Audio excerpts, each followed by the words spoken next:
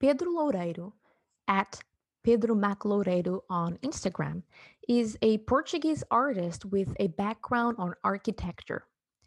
He has, like many architects, an amazing line quality to his work, especially when he's doing urban pieces. However, his watercolor painting skills and his knowledge of the human figure are amazing.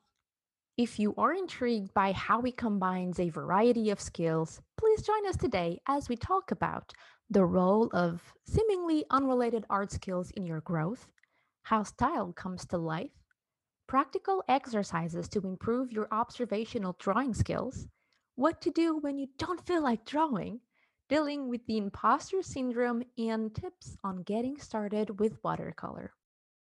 Want to be part of the show? Then send in your questions or topics you'd like to see covered to our email at hello@etralab.com. If you send us an audio recording, we might include it in the episode. Hi, I'm Anya, and this is Make More Art, a podcast by Etra, meant to inspire you to keep on creating. Now let's hear from our guest. Pedro, you're Portuguese like me, finally. Yeah, hi, Anya. Finally, a Portuguese dude in the show. I have a couple of questions for you, and I always say a couple, a bajillion of questions for you. But the first one, I'd like you to tell me a little bit about yourself and where you come from. So, when did you first fall in love with art? Let's start there. Okay, well, it's hard to say because it's probably not a pinpointed moment in time, but it's like more or less like a period of time probably. But I've been doing art since I can remember. Of course, I think like all of us, and like it's kids always draw. Kids spend a lot of time drawing, and it's only after we get to teen years that we lose that ability. Some of us lose that ability, or at least lose interest in it. Why? Now I'm interrupting you before I forget that. Why do you think that happens? What's with the teens that makes people just stop making art? I think it's because, I'm going to recycle a thought that I heard a Spanish illustrator talk about. He addressed the same issue, and I think it has to do with getting serious. Like art is not viewed as a serious activity by the teen years, or either by peer pressure, or by family pressure, or by society pressure, or whatever. And yeah, so it's not seen as a serious activity. So and that's, I guess. Do you think that when we turn 13, 14, then in that stage of our lives, because at least in Portugal we start high school at age 15, do you think that's when you start getting pressure from either family or friends to just be serious about something, and of course it's never art because that's playtime? Yeah, I guess so. But luckily for me, it wasn't my case actually, because my parents were very encouraging. I actually didn't take art school in high school. I did sciences, and I still went into a semester of mathematics, applied mathematics, before skipping to architecture. Just a side note, because I know high school varies a lot between countries. So just so everyone knows what we're talking about, in Portugal, when you go to high school age 15 till 17, 18, and then you go to college/university, you pick a field to specialize in. And usually if you have no idea what you want to do, you might go to science because it's very broad. We have like languages, and art is one of the fields. And you say you did not go to art then in high school. I did not go to arts. Wow. I was more interested in math and science. I wanted to be like a NASA scientist or whatever, or a biologist. Some kind. I guess the other facet of losing interest in art is that because you start to get interested in other matters, and just like let go of art for a while. Maybe we'll get back to it later, which happened to me, fortunately. But but by then I was interested in, it was like X-Files era. So I was interested in exploring aliens and trying to find if there was life on other planets. And what happened? So you were like all science, and I mean, even in Portugal, it's so hard to follow the art path, because at least I grew up thinking that being an artist in Portugal was going to the streets to do caricatures and that was it, or you were an architect and you actually, but we'll get there. So you finished high school, you loved art, but you went to science, right? And then and then on, I wasn't feeling very fit in the science thing, or at least in the math thing. So I started thinking about what drove me, before high school, before all that, and it was like drawing. It was art. It was drawing, and so I just got a few pointers from my family saying, okay, maybe you should take architecture or something, and I decided to take that shot, and soon after I was I was in architecture and finishing on the degree, an architecture degree. So what is the background of your parents? I'm very curious now. Well, my father is a historian, so he didn't run in that side of the family. My mother is a little bit more artsy. She actually took the graphic design degree while I was taking the architecture degree. So we were on a race, step by step. That's so awesome. So your mom and you went to school kind of together at the same time, not the same school, I gather. Yeah, I don't know. At the same time. That's so competing. Cool. Now I want to interview your mom. That's another whole topic I want to discuss, like pursuing your passion after 40, 50, something like that. It's super admirable. Okay, so architecture. Interesting that your mom was like architecture for you, and I'm gonna do graphic design. So you were aware of the possibilities? No, not at all. I mean, I didn't even know what architecture was all about. It was like almost like a blind date with an education, with a college degree. Let's see how this works out, and because it was like the most obvious choice if you wanted to, if you were good at arts, it's either fine arts or architecture, and I wasn't really interested in fine arts. Yeah, well, just to share like story time. My mom tried to nudge me into architecture as well. Because when I went to high school, I'm like, I'm gonna go into arts. I don't know what I want to do with my life, but I know it's art related. So in high school, I'm gonna go with arts. And my mom was like, oh, you can be an architecture. And I'm like, I don't know. I don't even know what that's about. Oh, but to be an architecture, you can actually go to science and get the math and all of that. Because when you go to art in high school, you don't get a lot of math. In my case, it was either math or art history. And I'm like, art history. Art history. Tough choice. And I would math. I would actually go for math. Oh, I'm sorry. So different people, different choices, all valid. Yeah, I did go. Actually, I didn't know that it was either A or B. So I did apply for math, and I did the first year of math because art history was only in the second year of high school. But my grades were terrible. I'm not great at math. I terrible. I suck at math. And then I found out that I could actually do art, and I love art history and I love history, so I switched.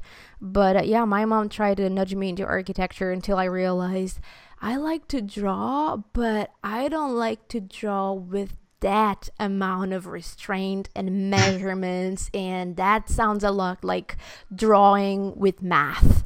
And it kind of that's a very accurate oh my god, teenage old me was so smart. It's art with math, and a little bit of social sciences, and a little bit of history, and a little bit of this and that. But yeah, that's very accurate. Oh, actually, I'm being unfair in regards to my father, because he had I almost forgot this. I don't believe how I almost forgot this. My dad had a huge collection of comic books. And that's what got me into sketching, or what got me through my teen years of sketching. So I almost forgot about sketching. Was it not for the comic books that my father had? What comic books were you reading back then? Well, mostly European stuff like Tintin and Lucky Luke, Asterix. Those classics, those Franco-Belgian classics. later in life, later in my teen years, Corto Maltese, so the Hugo Pratt, the Italian Venetian author. So I was never into the American comics, superhero or all that. I was never much into manga, which I got into much later in life, like in my 30s. But yeah, I think comic books was like actually the foundation of my art curiosity or my art interests. That's so cool.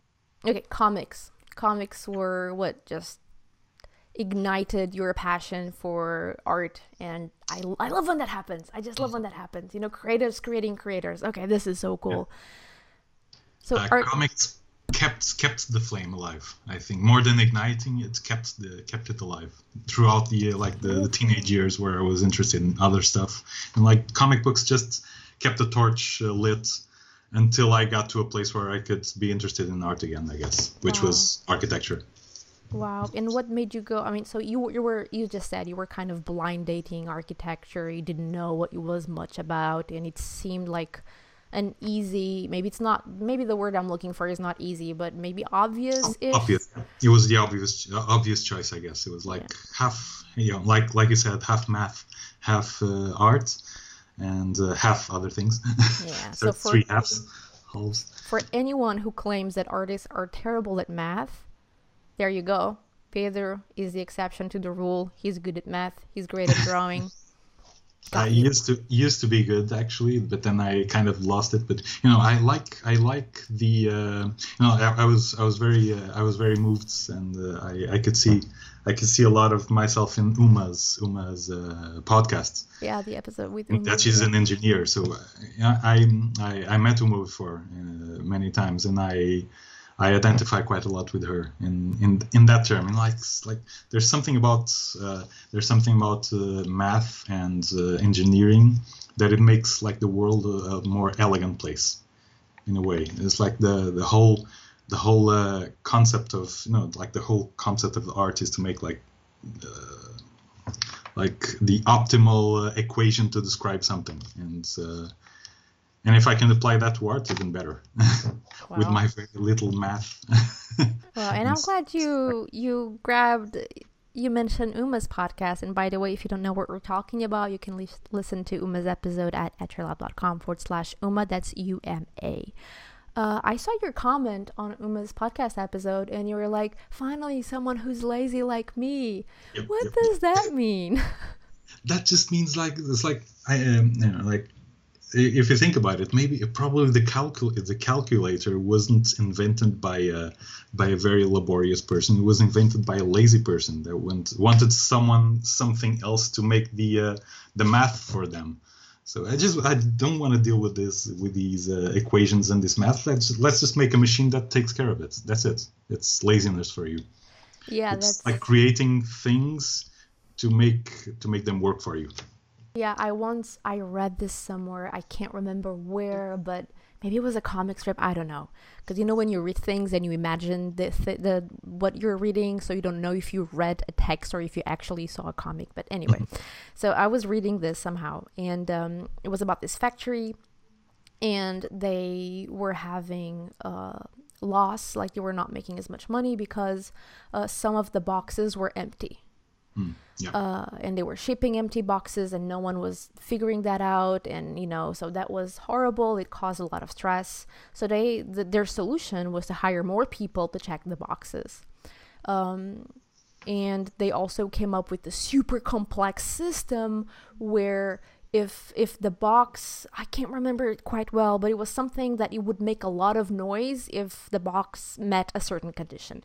So one day they were worried because the noise stopped showing up, like no noise whatsoever. They couldn't hear, like, oh my God, the machine is broken. We spent so much money on this machine. What's going on? And when they got there, they saw a worker chilling with a fan blowing the boxes. If the box fell, it was empty.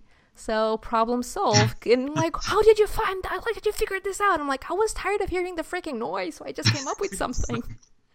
It's like a niche. If you scratch, then it's everything is okay. Yeah. So I guess that can be described loosely as laziness, but no, not quite. But it's like an easy shortcut to describe the feeling you get out of creating something or inventing something that solves a problem that you don't have to deal with again. Yeah. Or at least for a long time. Like that famous quote, creativity is intelligence having fun. Yeah. Something along those lines. Okay, so you started... Sorry, go ahead. Art challenges me a little bit in that sense, because like it takes a lot of practice, and it takes a lot of it takes a lot of time to properly finish a sketch. I mean, if I'm doing like an 8-hour illustration, it's going to take like 8 hours. There's no way around it. So that kind of challenges this laziness that I feel. So it kind of I live in between these two modes of operation, so to speak. I would have never imagined that after looking at your work, which we will talk about in just a second, because I can't wait to hear more about it. So yeah, you went to architecture, and I mean, what next? Because I see a lot of your architectural knowledge in your art, so I'm trying to find a connection here. Okay, so I took architecture, and there was in this particular course there was a lot of emphasis on history and social sciences, and not so much on arts, and not so much on the fine arts. There was one subject of drawing for 2 years, and that's where I fell in love with drawing again, because the teacher reprogrammed me from my comic book template, or from my comic book default to fine arts default.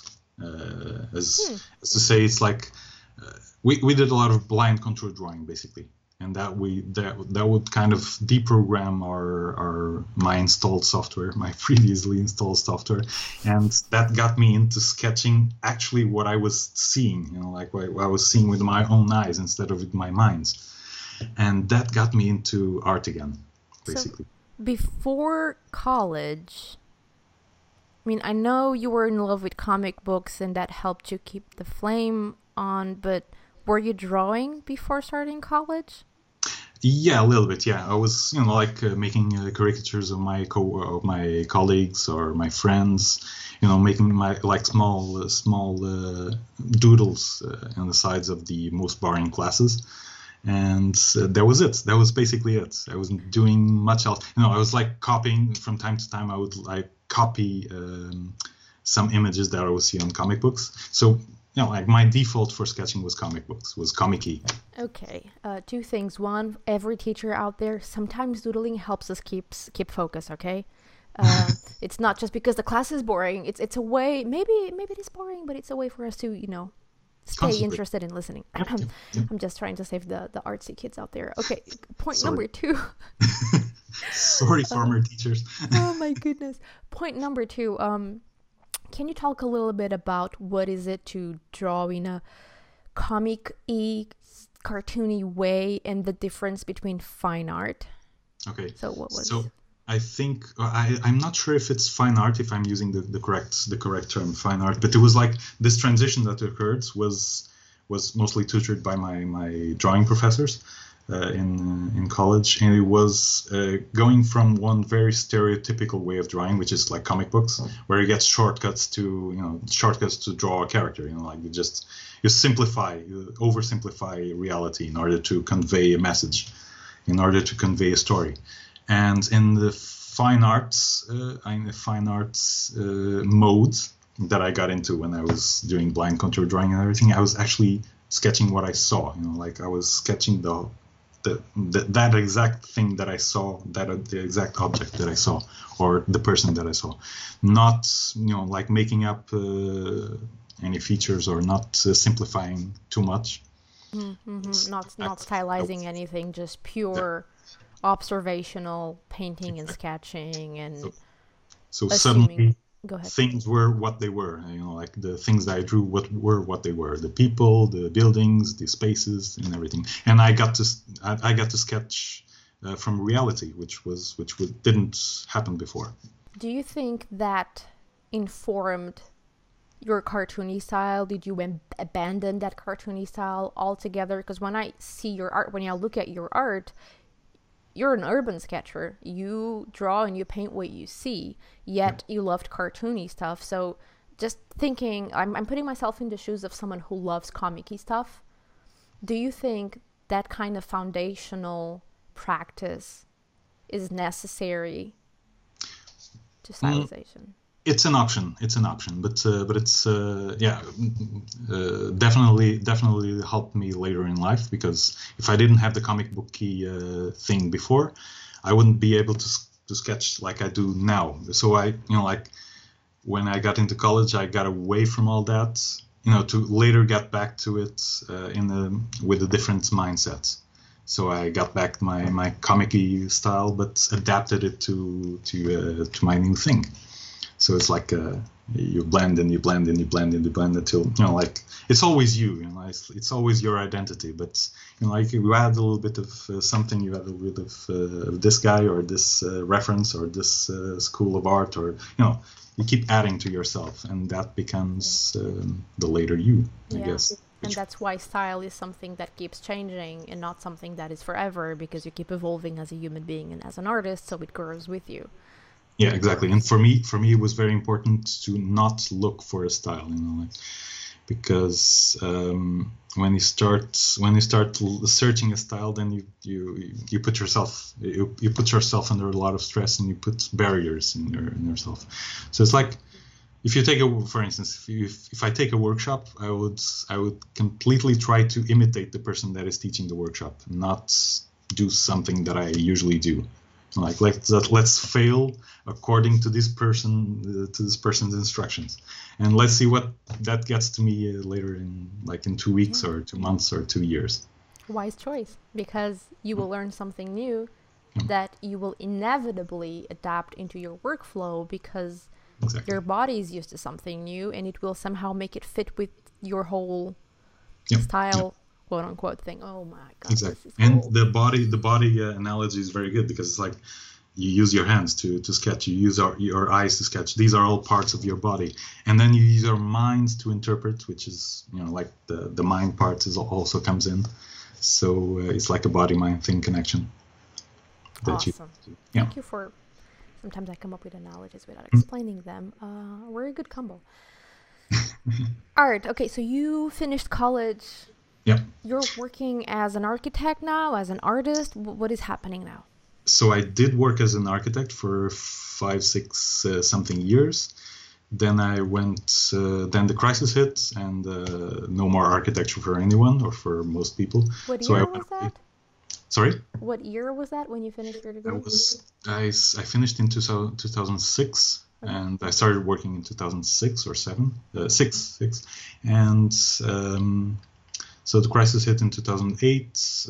I still endured a little bit of it until 2011 or something, and then I started to, question the whole architecture thing. Is this for me? Is this not for me? Because it was getting very complicated. It was getting very, hard to get jobs. I was working in a small architecture office with my partner, and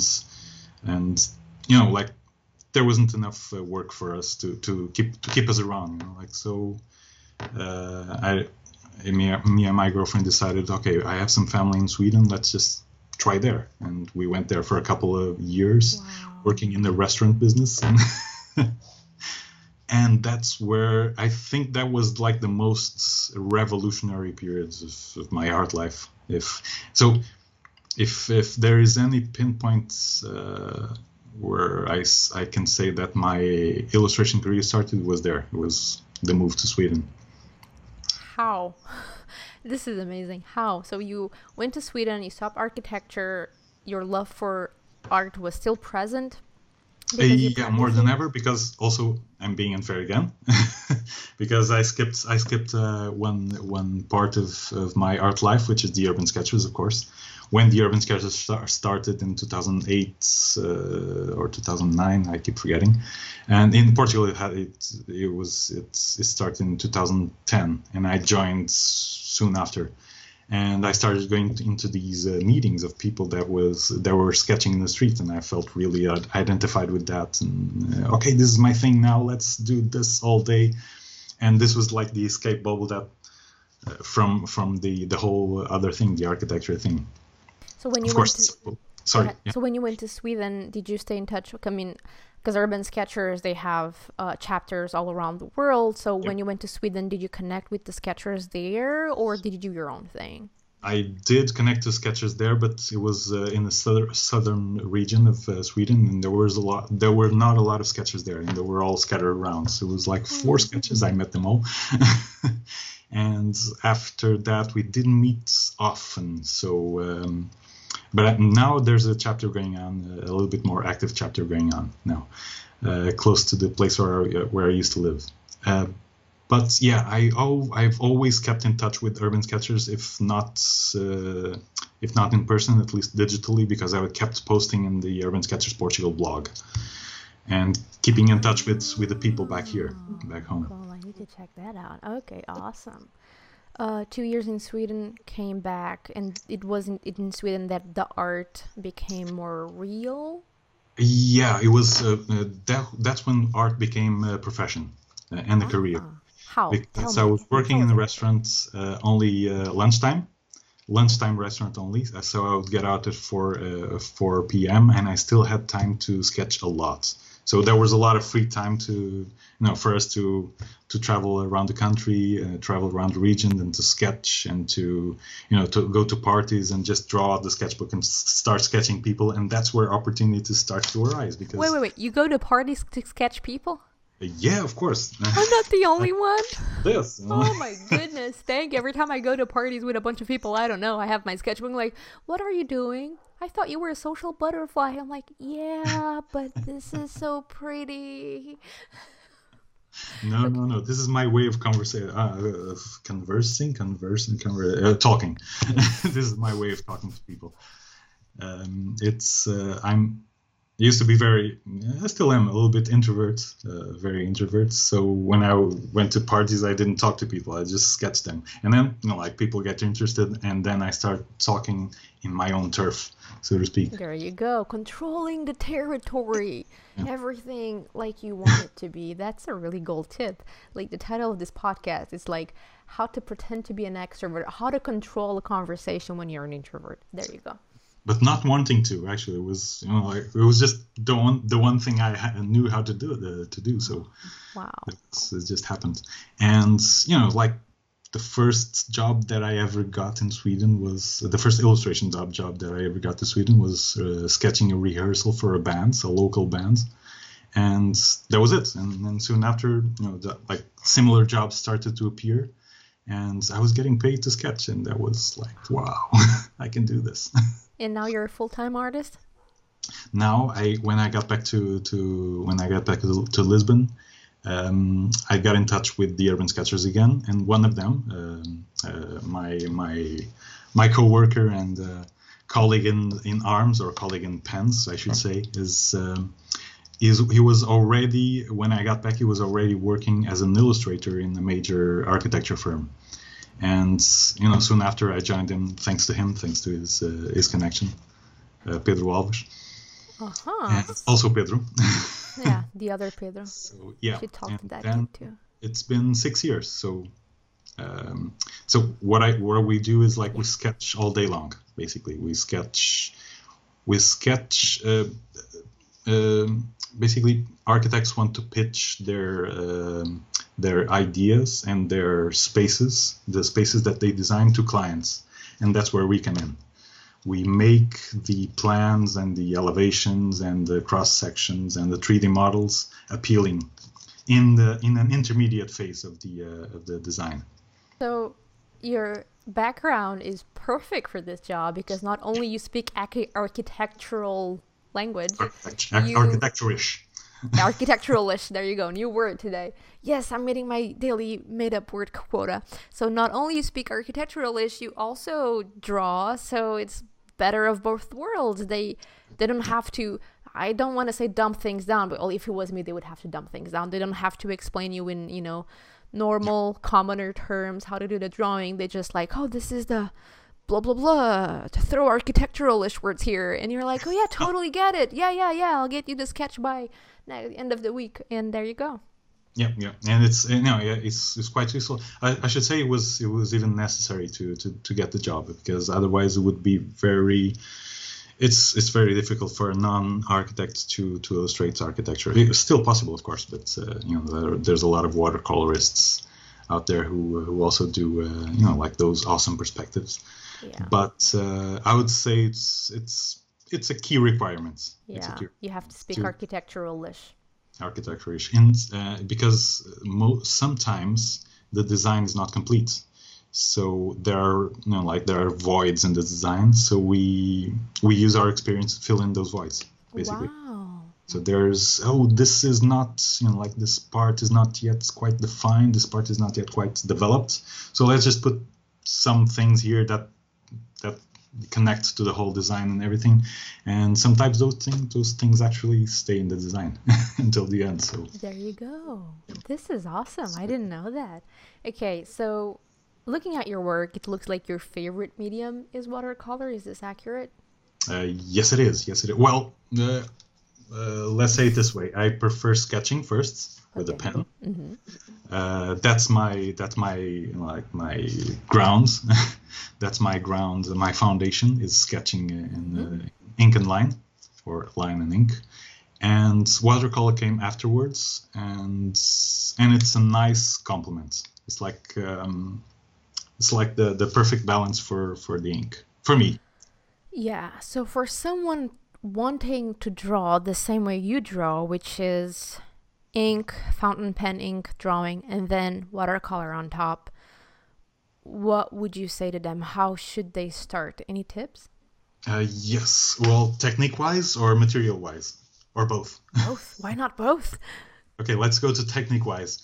And I'm going to draw a lot from my own learning experience, which is blind contour drawing is like key. It's like a key thing to handle, to fearlessly handle line work. So basically, with line contour drawing, I don't know if you know this, but for all the people that might not know, it's sketching without looking at the paper. So you're just sketching the person or the object or the model that you're sketching. So you spend a lot of time looking towards the person and not looking at the paper at all.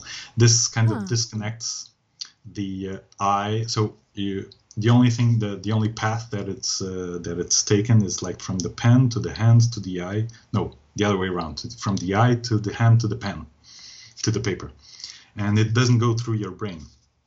Because you don't know if you're sketching correctly or not, and this is like a huge boost to your confidence, to your line working confidence. It's quite hard to get into at first, but as you progress in it, you get more confidence, and suddenly you're just sketching directly with pen. First, this is really cool because you can sketch people on the street with sunglasses and no one knows you're sketching them. You don't. That's like how to be a creep without being a creep. Is that exercise something you still do today? I teach more than I do. Okay. So nowadays, well, I still do in a sense, because it's like when I'm sketching in the streets, or when I'm sketching, like if we were face to face and talking. And I might sketch you in a little bit. Let's see. But if you do, we'll put that in the blog post.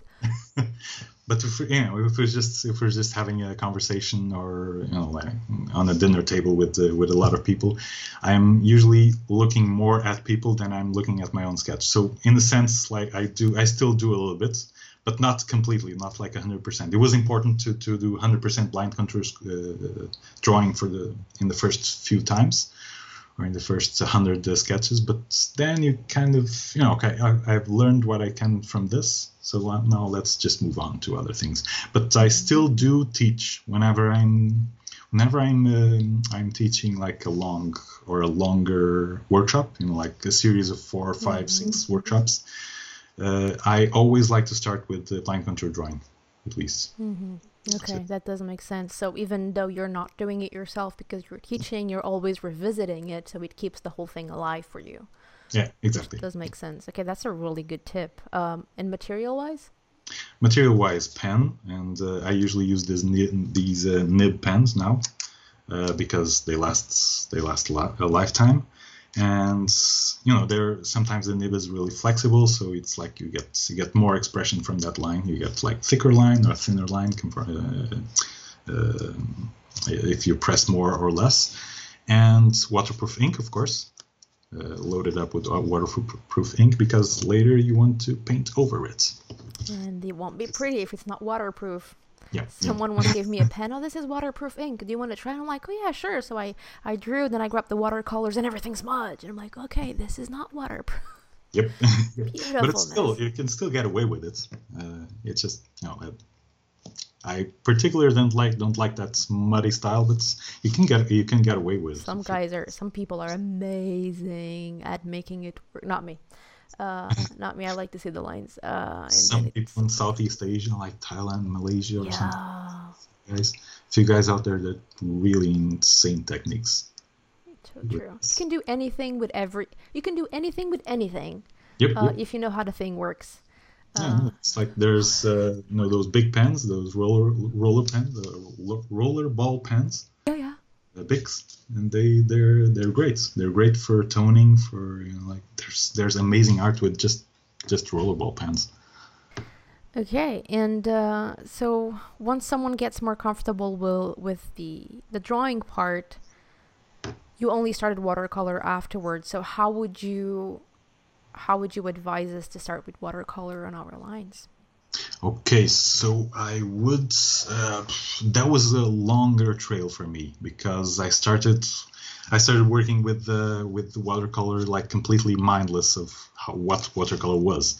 So I spent years and years and years just painting by numbers. I just draw something, draw a shape, and then this shape is red, this shape is green, this shape is blue, this shape is yellow, and that is not how watercolor. Well, it can be used like that, but it's not at its best. So it's like if you want to soak up all that watercolor, all the power that watercolor has, you have to consider more like the concepts of value and of temperature and light and shadow and all of that. So you can start by painting by numbers, but then you should progress quickly, quicker than I at least. I just not wasted, but I spent years and years and years painting by numbers when I could be doing other things. So I guess it was important, but anyway.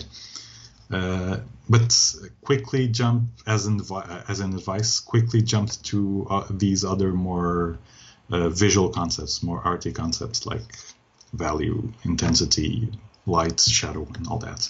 Do you think that maybe starting with one or two colors tops would help? Because you're focusing more on actually getting the watercolor to work than figuring out colors, which is a whole new.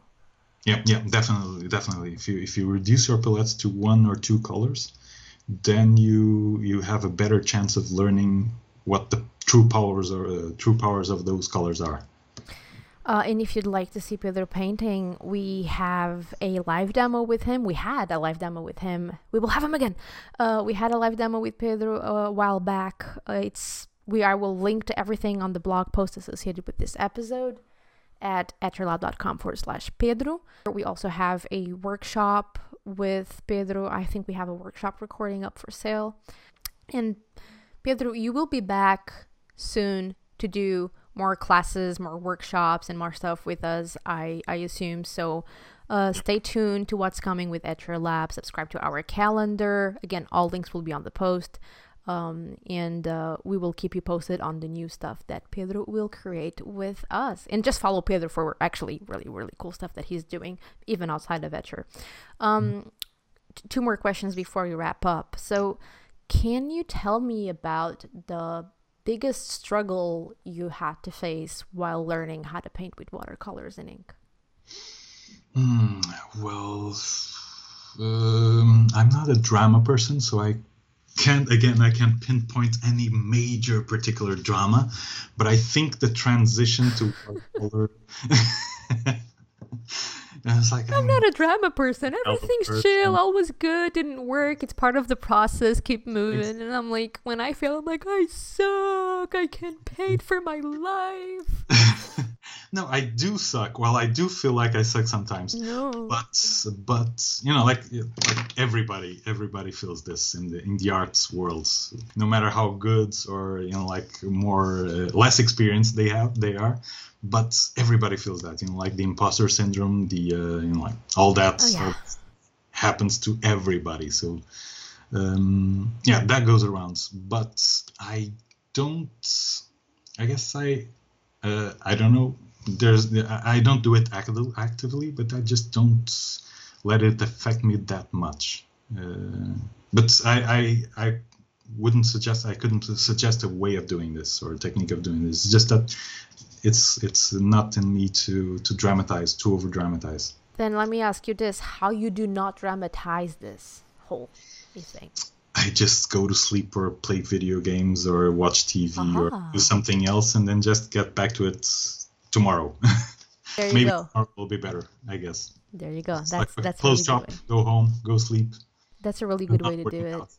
What I do, just to share more, like, and this is going to be my question for you at the end of the episode, is what do you do when you feel depressed with art? I grab whatever if I want to draw, whatever it feels like drawing, even if it's just, you know, some super loose ink sketch and like guilty pleasure kind of thing that I would not post on my wall, but it just makes me feel good, and I do it, get the dopamine kick, and then I keep on working on the thing. It works all the time. Also video games. Also video games, yeah. Video games. But I think maybe like the most difficult thing was to incorporate was you know, actual artistic watercolor, which is like a recent endeavor. I started taking watercolor classes with a few local masters, and that's been a major shift, because it's like that's where I really felt I was inadequate, like for a few months, you know, like for a big chunk of time. You know, I was like, oh damn it, I cannot make this work no matter how hard I try. And I tried until last April I did my first watercolor exhibition from home, because it was already pandemic and quarantine. I think that was like the lowest and then highest Wow. that I felt in art, which was, you know, like breaking the barrier from urban sketching to a whole new dimension, which is watercolor, or artistic watercolor. Can you say? Yeah, which is something you mentioned at the beginning of our conversation before we started recording, is that you took a chance, I mean, the opportunity, since we're in the middle of a pandemic for freaking year, and you just decided to, since I cannot go outside and urban sketch as much as I did before, why not take the opportunity of this year and just do something different, and let's see how that will inform my art later. Yeah, so exactly. So watercolor, one of the smart. Like, I tried as much as possible to imitate the masters, and then adapting their techniques to my own work, you know, and make like a series of watercolors. And I started also live drawing sessions with models online, which was also a big thing during the pandemic. There's all sorts of groups, doing organizing model sessions, Zoom model sessions, which is amazing. It's also a good learning opportunity. Cool. Any last words before we wrap up? Let's see. I guess I would just have to, you know, I think these like podcasts or these conversations are a little bit like tiny checkpoints that you put in your career or your arts, you know, like your art line, your art timeline. And I have to say, these are really useful to put in words, you know, things that we are going through, like as artists, and it's really amazing to see. You know, like, it's really amazing to have this opportunity to, you know, not only like putting our minds to a few words, but also, you know, to share that with everybody else. And it's a wrap. So, what did you think of the episode today? Let us know in the comment section of the post associated with this episode at etchrlab.com/Pedro. That's etchrlab.com/PEDRO. Or if you're watching this on YouTube, simply let us know in the comment section below. If you're enjoying the podcast, please help us keep the show alive. You can subscribe and give us a 5-star rating and review on Apple Podcasts at etchrlab.com/go/Apple. Or if you're more of a YouTube viewer, please make sure to subscribe to our channel and ring the bell to get notified about our most recent videos. Sharing is caring and every little bit helps. Thank you so much, and I'll see you next time. Until then, let's make more art.